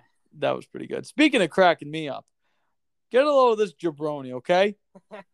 Let me see. This guy, a veteran lobsterman, Michael Packard, entered the water for a second dive of the day. This was back sometime in June. Herring Cove Beach, wherever the frig that is, somewhere in Massachusetts. Anyway, this guy claims he was swallowed whole by a whale. The temperature was a balmy 60 degrees, and the visibility was about 20 feet. So, yeah. Mikey, do you believe this guy? Sounds like a fish story to me, Anthony. I mean, shit. I want to sit here. Someone's got the puns. I want to sit here and be like, that'd be a crazy experience. But, man, this whole thing smells a little fishy. I mean, I'd like to see witnesses. Were there any witnesses, by the way? Have you read the full story? No, that's the thing. I haven't seen any witnesses, and I haven't seen any pics or videos. We're going to have to just take this. I mean, I think what might have happened was, the guy went for a dive to see his lobster trap and saw a whale pretty close to him and say, hey, this would be a wild story if I just said this. Look, I just think, man, whales and dolphins are the smartest animals in the ocean. They are. They know they know a human from a seal or a fish. They know. Whales don't go after humans unless they absolutely are willing to. And you know what? I don't know, Anthony. This whole story seems a bit odd. So, no, I'm with you. I call complete bullshit on this guy. Yeah. But apparently... I'm sort of in that realm, too. Apparently, 150 years ago, a Cape Cod man off Cape Verde Islands was swallowed by a sperm whale. But this guy over here is saying, I was completely inside. It was completely black. I thought to myself, there's no way I'm getting out of here. I'm done. I'm dead. All I could think of was my 2 boys. Dude, that just sounds like a freaking Saturday night that you regret immediately Sunday morning. Oh, I mean, dude, that whole thing is weird. I mean, just the fact that there's really no one there to see it, and it was like we just have to take the guy's word for it. I mean, I don't know, man. It's just the whole thing smells a little fishy. Yeah, I'm calling bullshit. I don't, dude. Like the humpback whales, they don't even open their mouths fully. They just breach whatever the hell they have. And their teeth aren't even teeth. They're like straw. And whales are smart creatures, dude. They know. If they want to tip a boat, they can tip a boat easily. But they don't do it. That just scared the Wait, are you serious? What? If a whale wanted to tip a boat, they would? Have you seen the size of at least, I mean, I know they're different species of whales, but have you seen a blue whale before? No, I get that. But I'm saying a whale could do anything it wants, really. Dude, I could just imagine if you were a whale. I bet you'd be like, "Hey guys, watch this," and just flick a boat flying in the air. No, I hate any body of water, lakes, oceans, ponds, rivers, pools. I hate going in water. The fact that I used to go on a boat in the ocean now freaks me out that you just said that. Oh, dude, when I was a kid, I I went banana boating off and like jet skiing and all that shit off the coast, off the Cape. And man, when I was in the banana boat, everyone in my family on that sharp turn fell off. There's me, there's little old 9-year-old me, holding on for dear life with both my hands. I'm like, dude, I am not going in this freaking water. No, hell no. Like, when the pandemic first started last year, my girlfriend and I, we used to every couple days drive down to the Cape over the Sagamore Bridge, and we go like rollerblading or biking along the canal. Dude, one time we saw a seal just kind of like pop up. Never saw him again. Never saw him again. I mean, I think they do sleep at the bottom if they want to. You go in the water. Cage goes in the water. Sharks in the water. Look, I don't like to go. I mean, I won't go in the ocean past my waist because of that whole reason. It's just like I'm so fearful that I'm just gonna get dragged under, and it's just like, man, just that fact of like you don't know what's below you it is enough for me to get freaked out. Dude, you ever try surfing? Look, never been surfing, but when I was in Myrtle Beach a couple of years ago, I got stung pretty bad in the foot by a jellyfish, and that was enough for me to be like, "Fuck that, dude." Did you have to piss on it? I pissed on it in the shower, and I went to the lifeguard. They like sprayed this weird stuff on it, but dude, that's gross. It felt like teeth were on my feet, and then like I was like, what the fuck was that? And then I just stood there, and then like 5 seconds later, it was just like zip, zip, zip, 3 in a row again. I was like, what the fuck? I hauled ass out of the fucking ocean. Everyone's like standing like I just got attacked by a shark, but I was like, nah, I just got stung by a jellyfish. Yeah, no, I mean, I went surfing one time in Scituate. Friends with this kid from high school that lived there, and not the one you're thinking of. And this kid used to always surf. He's like, "Oh, let's go." It's called like Egypt Beach. I couldn't surf in Mass or like East Coast Beach, dude. I like paddled out there, and I'm just sitting on like the board because your feet dangle, and I'm like, and I'm looking, and I'm like, dude, something is gonna like fly up and just grab me any second because now you look like a seal from underneath. And then I'm like, dude, we're kind of near a lighthouse. Like, are there sharks around here? He's like, yeah, but just like, if you just kind of like stay calm, like you'll be fine. I'm like, what the fuck? I got up once on the board. Once I fell, and I just remember hitting the bottom of like the ocean there and just getting dragged because like the tide was so strong. And you got the fuck out of the water. Yeah, I'm never doing this again. Dude. Even kayaking, man. I wouldn't want to kayak anymore in the ocean. Remember those pictures from the Cape? Dude just like trudging along and you just see a fin. Yeah, I'm all set with that too, man. I mean, that's enough to freak me out. But yeah, I have been helmet diving in the Bahamas, which is fun. Dude, even lakes and ponds, dude, the snapping turtles and these big ass fish. Like last year in Maine, we went to Lake Sebago there, and I was like, my buddy Kev, he was swimming in it, and I'm like, dude, I'll jump in and hurry my ass to get out. Like, I'm not gonna just float around in water. That's their turf, man. I'm not messing with that. Yeah, dude, snapping turtles, dude, those things can just take your toes off if they're aggressive enough. But I think the one thing that freaks me out the most about lakes is how gross the water is. Because I'll go in a lake, I'll jump off a boat, I'll float around for a second. Not in the ocean, but in a lake, it's just look, I got a bad ear infection from the lake because I think the lake waters are so gross that lake water got deep into my ear and it made I had an ear infection for like 3 straight months, which was brutal. Just gotta get a Z-Pack. Yeah. Those things help, man. Dude, like, what freaks me out about lakes is, like, you can see the bottom, and then all of a sudden it's just black water, and it's like, all right, there's something under there. Yeah. Dude, we used to go bridge jumping in Norwell when, like, in high school, and it was, like, salt water combined with fresh water. I don't know. Is it called, like, a basin? I don't know. But we used to bridge jump, and I remember one time a freaking snake, like a water snake, wrapped around my foot, and I was freaking the hell out. Probably an eel. No, they had moccasins, like water moccasins. But, dude, then we saw, like, on YouTube, a great white shark had been in there. Like, I think it was, like, 2 years before. But that was enough for me, and I never went back. Anthony, the first ever shark attack recorded was in a harbor. Yeah, see, like, that's what I'm saying. I'm not messing with those. People make fun of me all the time because they don't go in water. Like, dude, I'll go in the lakes, but dude, I'll go in the ocean just a little bit. Dude, I went snorkeling in the Bahamas too. The second I saw a stingray, dude, I hauled ass out of that. I'm like, dude, I don't give a shit if this thing isn't aggressive. All it takes is one turn for this thing to be like, fuck this guy, he's in my home, and zap. That's why it freaks me out, because it's like I don't know what these creatures are capable of doing, and when they might do it. Like I think the only weird creature I'd be comfortable with being at my foot would be like an octopus. Oh God! Did you ever watch that documentary, My Octopus Teacher? It sounds like a sex movie. It kind of sounds like it, right? I mean, if you watch it, I think it's on Netflix or something. It's this guy that dives in. He's in Africa, and he dives in Like these coral penises. He dives in these coral reefs. Like he tries to do it for like a year straight or something. Mariana Trench.